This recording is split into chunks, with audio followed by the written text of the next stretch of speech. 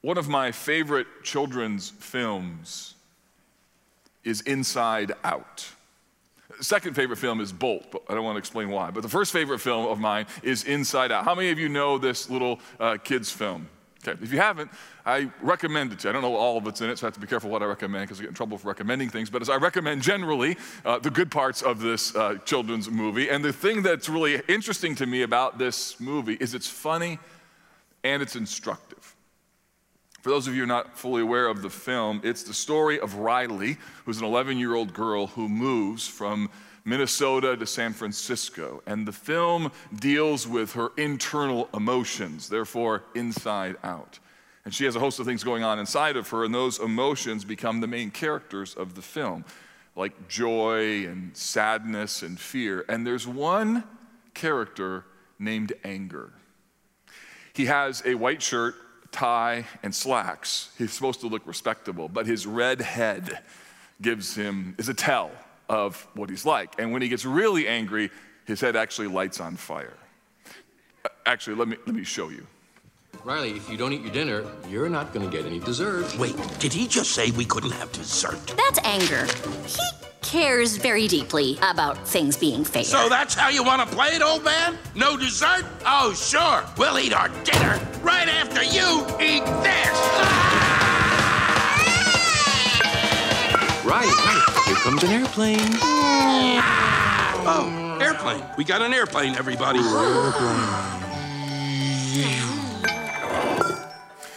So you can see the extremes, right? Just incredible frustration and anger because anger is mostly concerned about what is fair. No dessert, not fair, blows a stack, and then flips right back to this normal, calm demeanor. And what you see in the film, kind of comically, is what you know tragically to be true in your own life.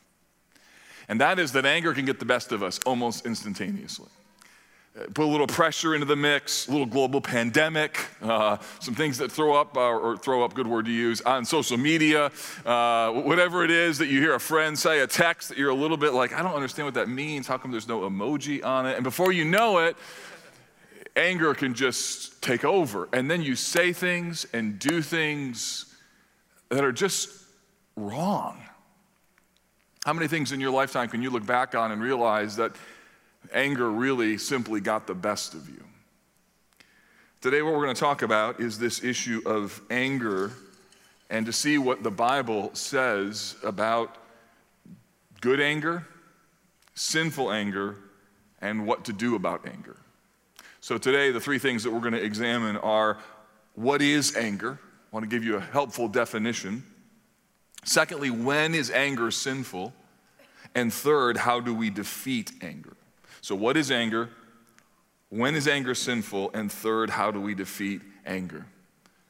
So first, what is anger? Our text says, slow to speak, slow to anger. It's interesting, isn't it, that James doesn't say, don't be angry. He says, slow to anger. It's interesting that we wouldn't think normally of anger and speech to kind of be in the same category in terms of their neutrality. For instance, when I use the word, or when you hear the text, slow to speak, you kind of naturally know there's good words and there are bad words. But speaking in and of itself isn't necessarily bad in and of itself. But anger is not quite like that. There's a general bias to assume that it's wrong. But I want to suggest to you that it's much more like speaking than what we realize, that there is in fact good anger and bad anger. There can be sinful anger and there can be righteous anger. You need to know that anger, by definition, is linked to unfairness. While the Greek word used in verse 19 can be translated as anger, wrath, fury, or punishment, you need to know that it can be used both positively and negatively to address something that's simply not right. What's more, anger is connected to love and a sense of concern. So what I love are the things that when they are taken away or they're negatively impacted, I'm more inclined to be angry about. The things that I don't care about, I don't get angry about.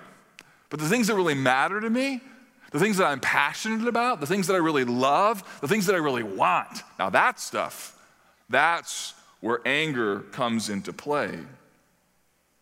Show me what makes you angry, and I'll show you what you love. Somewhere underneath your anger is an affection issue. Alistair Groves and Winston Smith, in their helpful book, Untangling Emotions, say this: anger says that is wrong. It is a fundamentally moral emotion. In fact, you could say it's the moral emotion. When you are angry, what is happening inside is this: your heart is observing the scene before you and crying out that something you love is being treated unjustly. So you need to know that God is described as being angry, and righteously so.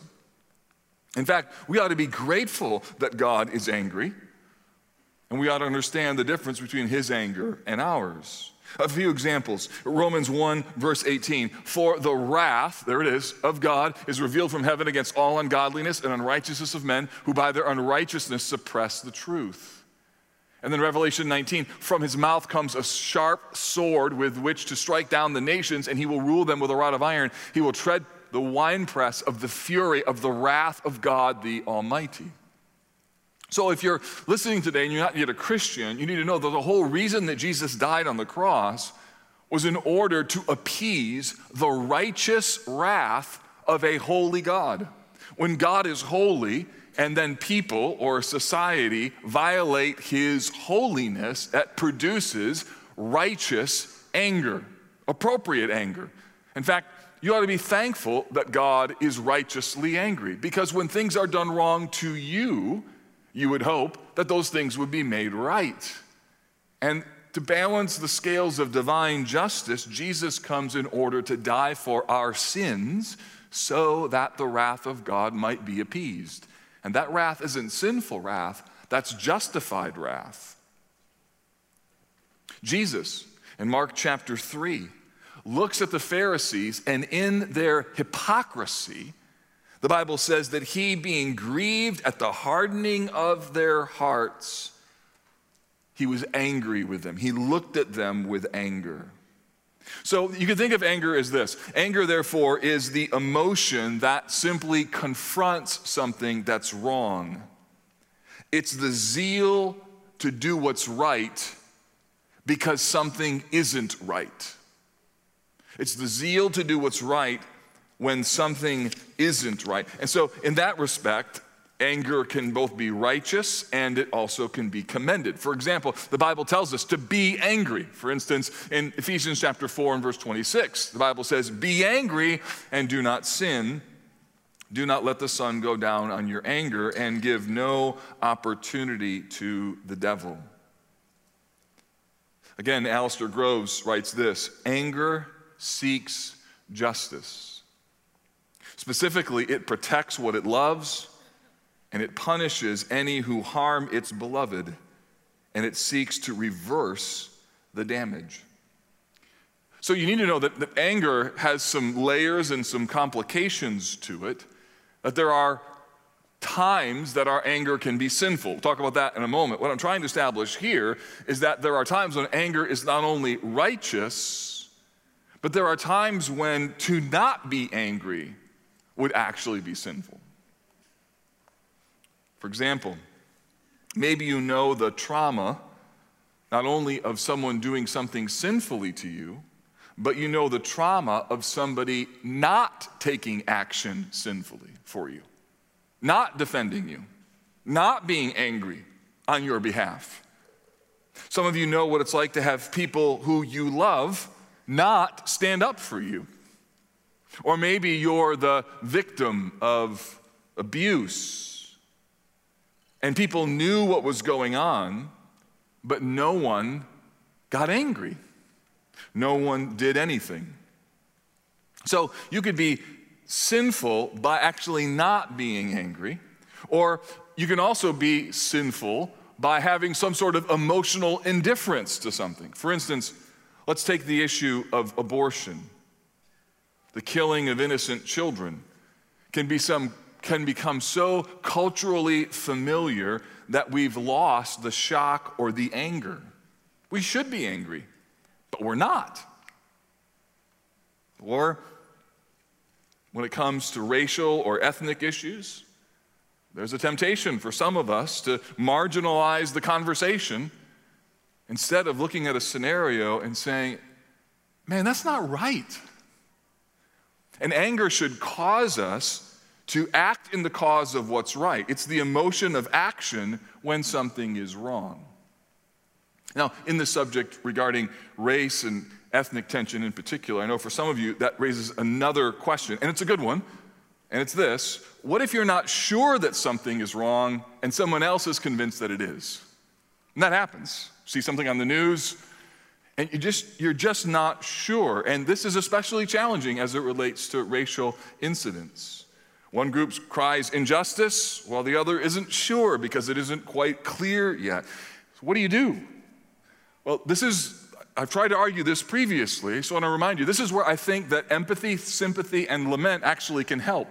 I think it helps the one who is facing injustice and the one who thinks there's injustice and the one who wonders that there's injustice. What do you do in that moment? The Bible calls us to weep with those who weep, to grieve over a broken world while still waiting for what is true and what is actually just to be known. So I would argue then that lament is better than indifference.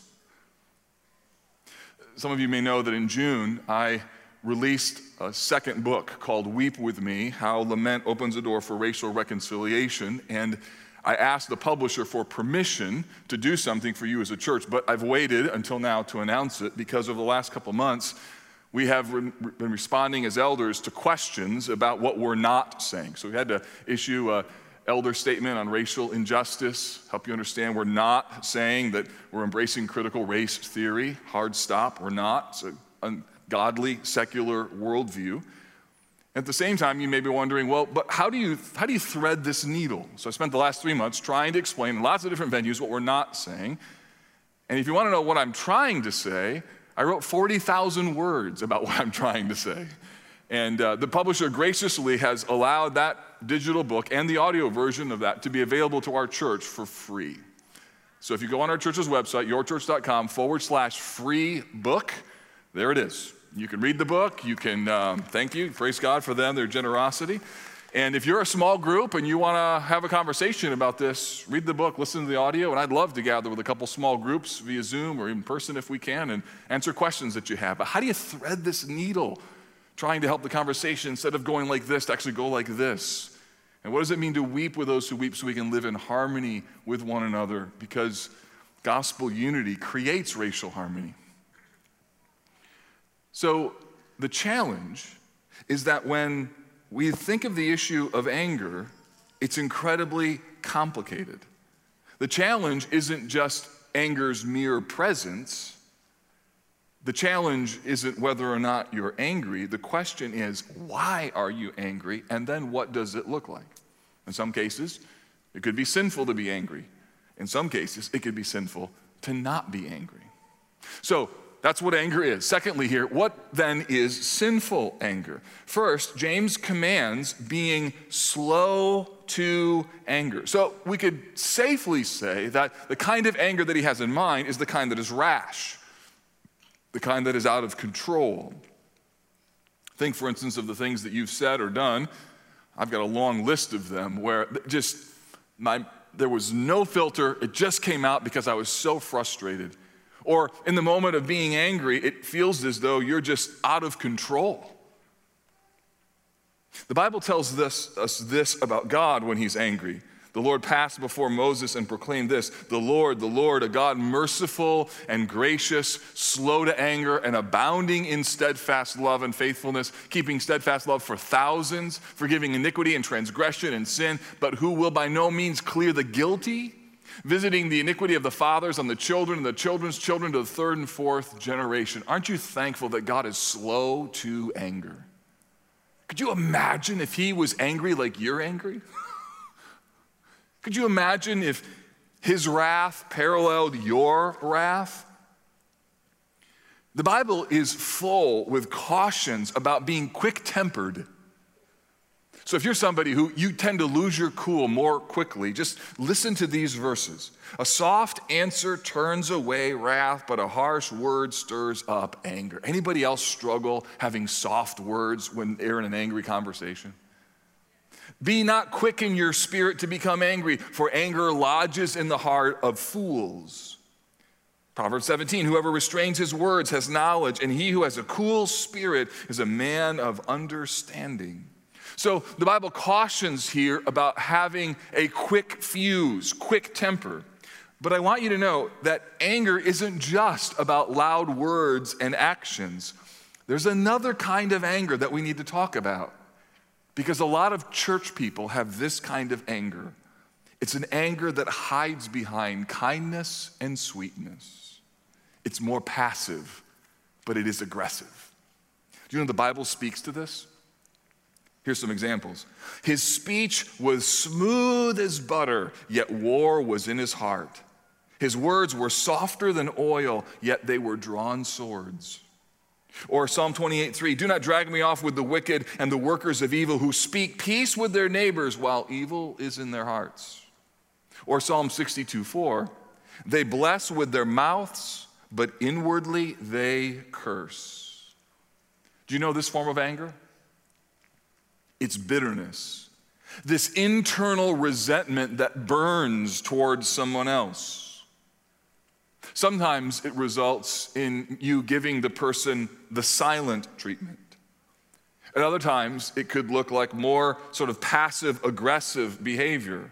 It looks like withholding affirmation, not following through when they've asked you to do something, using words that minimize, a consistent, sarcastic tone, or then responding as if you're always misunderstood. No, you don't understand what I'm saying. You're not hearing me. See, there are expressions of both active anger and passive anger. So just think of the last week. What are the situations in your life that kind of tripped your breaker? The things that made you mad, the things that you were ready to say, the way in which you were ready to rumble, and the ways in which you instead retreated and pouted. The ways that you gave people sort of the Heisman, pushed them off. Think of those moments perhaps that you were online this week, or a text that you were tempted to send, or an email. You know, our present environment doesn't help us with anger. In the middle of a global pandemic, there's all kinds of pressure. Add internet and social media into the mix, it's a deadly cocktail. I used to think that the internet was sexually dangerous, and it still is. But you know what I'm also discovering? That the internet is emotionally dangerous. It's not just sexually dangerous, it's emotionally dangerous. In fact, I'm as concerned about the emotional damage as I now am about the sexual damage. Chris Martin, a marketing editor at Moody, writes this: like fish cannot escape water and live on dry land, the social internet is so woven into our modern world that escaping it and existing outside the social internet is virtually impossible. Honestly, he says, the best we can do is recognize that the water in which we swim is toxic. The water is very much not fine. In other words, you need to know how to deal with anger because we live in an angry culture. He then writes this: our job is to do what we can to clean up the water and not add to its toxicity. Recognize that Facebook serves you content with the intent to cause you to engage. That political post you receive in your feed, Facebook knows it will fire you up and lead you to comment. Resist that urge. That sensual picture that appears in your Instagram Explore tab is served to you because Instagram knows you will look at it. Be a smart fish. Resist the bait. Some of you need to put on your screen this week, be a smart fish. It's not in the Bible, but it's really helpful. Be a smart fish. There's more in this text. Verse 20 tells us something after the word for. It not only says be slow to anger, but then it says for. Whenever you see the word for in the Bible, what follows after it is an explanation of what was just posited and said. The word is a marker for an explanation of what he's just communicated. The anger of man does not produce the righteousness of God. Produce. It doesn't produce. What anger does is anger is action-oriented. It desires to do something, to accomplish something. That's what happens. You get angry because you want to do something. When it's righteous anger, it desires righteous justice. When it's sinful anger, it desires self-justification. Sinful anger is our attempt to control whatever it is that we want. Just think of the last time that you got into a heated argument with someone. And just think of how control factored into that moment. If you replay the conversation, you'll find that at some point that you were having a conversation and it was no longer merely the exchange of ideas and words, but suddenly the other person started getting heated. And why do you feel like you need to get heated? Because you're afraid that if they get heated and you don't, you're going to lose. They can't have that advantage. And in that moment, you wanted something. And you were willing to use anger to get what you want. Underneath our anger is this desire for control. It's part of the reason why our world and our culture is so angry right now, because we have so little control. And so in our clamor to do something, like I can't figure out how to do this, so I'm going to do something, which is I'm going to be angry. And it's our attempt to try and regain control of our lives. But the text says the anger of man does not produce the righteousness of God. In other words, my sinful anger is incompatible with God's goals for my life. So when I'm struggling with being angry, one of the questions that I have to ask myself is, whose agenda am I living for in this moment? Because underneath sinful anger is this agenda battle. Lurking underneath is this agenda issue between God's plan and my plan, between God's ways and my ways. And anger tends to surface when my agenda collides with God's agenda. And since I don't have ultimate control of things, what happens is I use anger as a means to try and get what I want. It's a subversive plan to take God's place. It could look like a blow-up. It could also look like passive-aggressive behavior, nonverbal cues. Some of us can communicate that we're angry without even saying a word. Like your kids know, like, ooh, Dad's angry. Didn't even say anything. It's just kind of in the aura around him. Or mom, same thing. You walk in the room and friend or your husband asks, how are you? You just use one word and everybody knows you're angry. You say, fine. And you're like, oh no, mom said fine. Like, DEFCON 4, we're at fine. This is not good. And the reality is you're not good, but you just used fine to try and communicate that you're good when the fact of the matter is you're not. Anger is dangerous. But you know what would be really scary is if you were listening right now with someone else in mind. Some of the scariest people in the world are the people who don't know how angry they are. They justify their anger, they disguise it, they hide it with their silence, with their tears. So if you're listening and you're a Christian and there's any sense within you that says, you know what, I need to keep working on anger, praise God for that. You ought to be so thankful. If you're listening and you're like, I got this anger thing nailed, be very worried. In fact, that makes me very angry that you would think that. Actually, it makes me scared for you.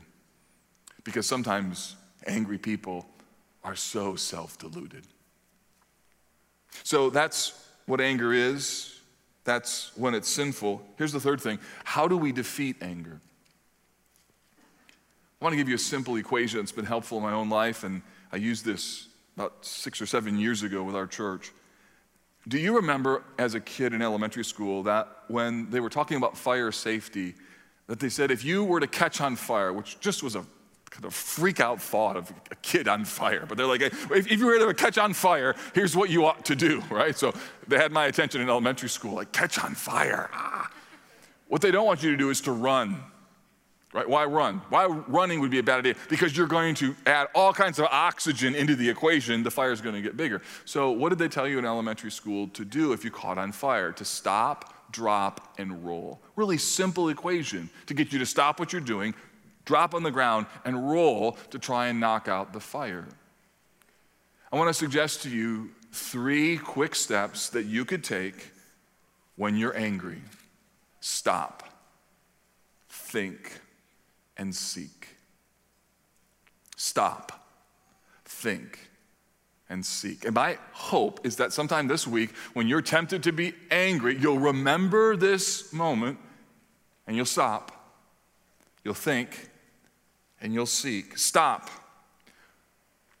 My pastoral counsel to you would be this: when you're angry, whatever it is that you're doing, stop. Stop talking. Stop driving. Stop texting. Stop emailing. Stop posting. Whatever it is that you're doing, stop. If you're moving, stop. Anger lives in a realm of action. And if you can simply recognize, I'm angry, and realize where it's headed when it's sinful, it's extremely helpful. To be aware that this could actually go to a place that I don't want it to go, or this is heading a direction that would not be helpful. Because typically, anger is unreasonable. And so simply, if you can recognize the challenge of what it means to be angry and to stop. Secondly, think. Consider your heart. Ask yourself, if you can, just stop long enough to ask yourself this penetrating question: what is it that I want? And see if you can name it. I want to be understood. I want you to listen to me. I want to be treated fairly. I want you to love me. I don't want this to happen. I want to be in control of my life. I don't want all these issues, these restrictions. And simply to ask yourself, what is bothering you? And if you get to the point where you can identify that, you're then able to apply the scriptures to what it is that you're thinking. The trouble is that anger, when it's sinful, blows through those categories so quickly. It doesn't stop, it doesn't think, it just takes action. And before you know it, you've done incredible damage. Stop, think. Third, seek. The solution to anger is to talk to God in prayer. Sinfully angry people don't pray. Why do sinfully angry people need to pray? They're going to take their own vengeance. They're going to say what they want to say. They're not going to appeal to the Almighty Father for help. Seeking means that you turn to Him in prayer. You tell Him your complaint. Again, this is where the language of lament is super helpful. The Bible is filled with angry prayers offered to God, where people are not angry at God, but rather they're angry because what's happening to them, and they're saying, God, would you help me? I'm turning to you, and I'm taking this mess of my heart, and I'm laying it before you. The verse that I read to you about smooth as butter, but war was in his heart, that's from Psalm 55. It's a lament psalm where the psalmist is talking to God about betrayal of somebody who was close to him, and he talks to God about how hard it is to live in that space. Stop, think, seek. Remember that the Bible says, Romans 12, beloved, never avenge yourselves, but leave it to the wrath of God, for it is written, vengeance is mine, I will repay. So sinful anger is incompatible with the gospel. Do you know why? Because the gospel message simply that Jesus came to save sinners proclaims that God has a plan for the universe to save undeserving, sinful people. At the core of what the gospel is God's application of grace to your life, which was horribly unfair. If you and I had gotten what we deserved, we would not have the redemption through Jesus. And because of the grace of God then given to us, then we can relate not only to God, but also to one another in a way that's different. The gospel shatters our understanding of fairness and reshapes it in light of who Jesus is, so that grace through Christ is now seen as the way that I see the world. The gospel then frees me to embrace unfairness and to go into moments of unfairness for others and to advocate for them and to do it the right way. The gospel frees me to lay my petitions at the feet of Jesus, while at the same time to be an advocate for those who are facing hardship and something that's not right. So when something tempts me to be sinfully angry, I need to stop and think and seek God's help. I need to ask God to remind me about the important truths that are rooted in the gospel. But to be honest, sometimes I'd rather be angry than pray. Sometimes I'd rather say what my wicked heart wants to say, because in that moment, it actually feels better to get my little pound of flesh. But you know, that doesn't satisfy in the end. It feels good for a short moment, and then the repercussions of what you've done are clear, and it's miserable. So when the Bible calls Christians to be quick to listen, slow to speak, and slow to anger, he's calling you to do something that's humanly abnormal, but empowered by the gospel. The Bible calls Christians, when anger comes pounding at their door, to preach the gospel to their loud emotions, to be quick to listen, slow to speak, and slow to anger. Would you bow your heads with me? I want you to think, church, of these words of stop and think and seek. Stop, think, and seek. And I want you just to pray through those with me as we close. Some of you are here this morning, or you're listening and worshiping at home, and if you're honest, there are things in your heart and life as it relates to anger that you need to stop. Listen to me. You are doing damage in the relationships around you. You are hurting people. You just need to stop. And could you just ask the Lord right now, Lord, what is it? Where's my weak spot?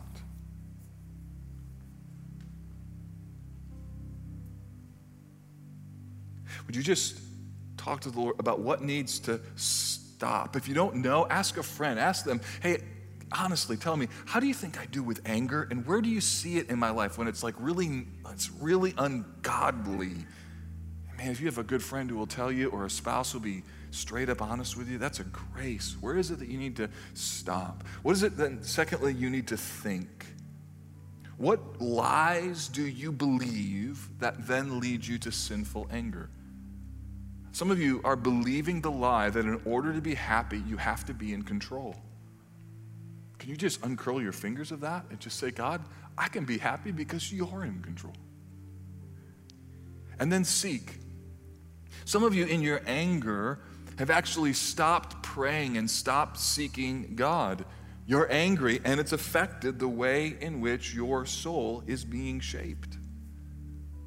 And could you just recommit your heart today to say, I'm going to lean in. I'm going to intentionally pray, even if it's a short moment. I'm going to spend some time in the Word. I need to get the promises of the Scripture into my soul, because the gravitational pull of my heart and the culture is pulling me towards anger.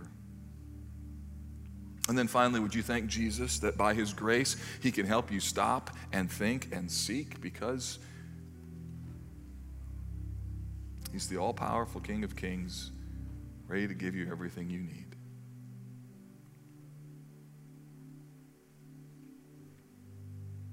Oh, Lord Jesus, thank you that in your mercy and in your kindness that there is hope for us as you bring your healing to our wounded and angry hearts. Thank you that you absorbed the wrath of God and faced the ultimate injustice in order so that we might be justified. So Lord, help us to hold our lives, our names, our reputations, our desires, our wants loosely, and to keep entrusting ourselves to the one who judges justly. Lord, help us this week, we pray, by your strength, to be quick to hear, slow to speak, and slow to anger. And we pray this in Jesus' name. Amen.